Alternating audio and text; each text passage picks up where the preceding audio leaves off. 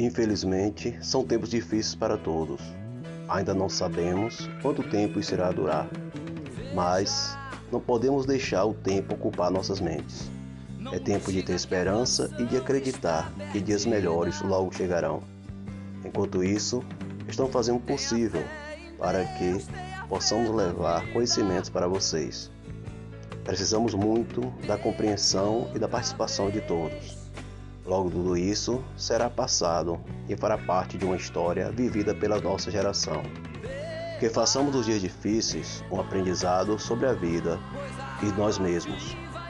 Lembre-se, sempre, que vocês poderão ir além das expectativas que colocaram em cima de vocês, que podem alcançar os seus sonhos e realizar tudo o que desejam, se acreditarem no seu próprio potencial.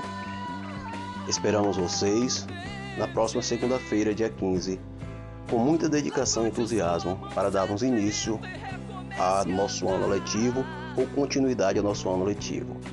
Um abraço do professor Giltan.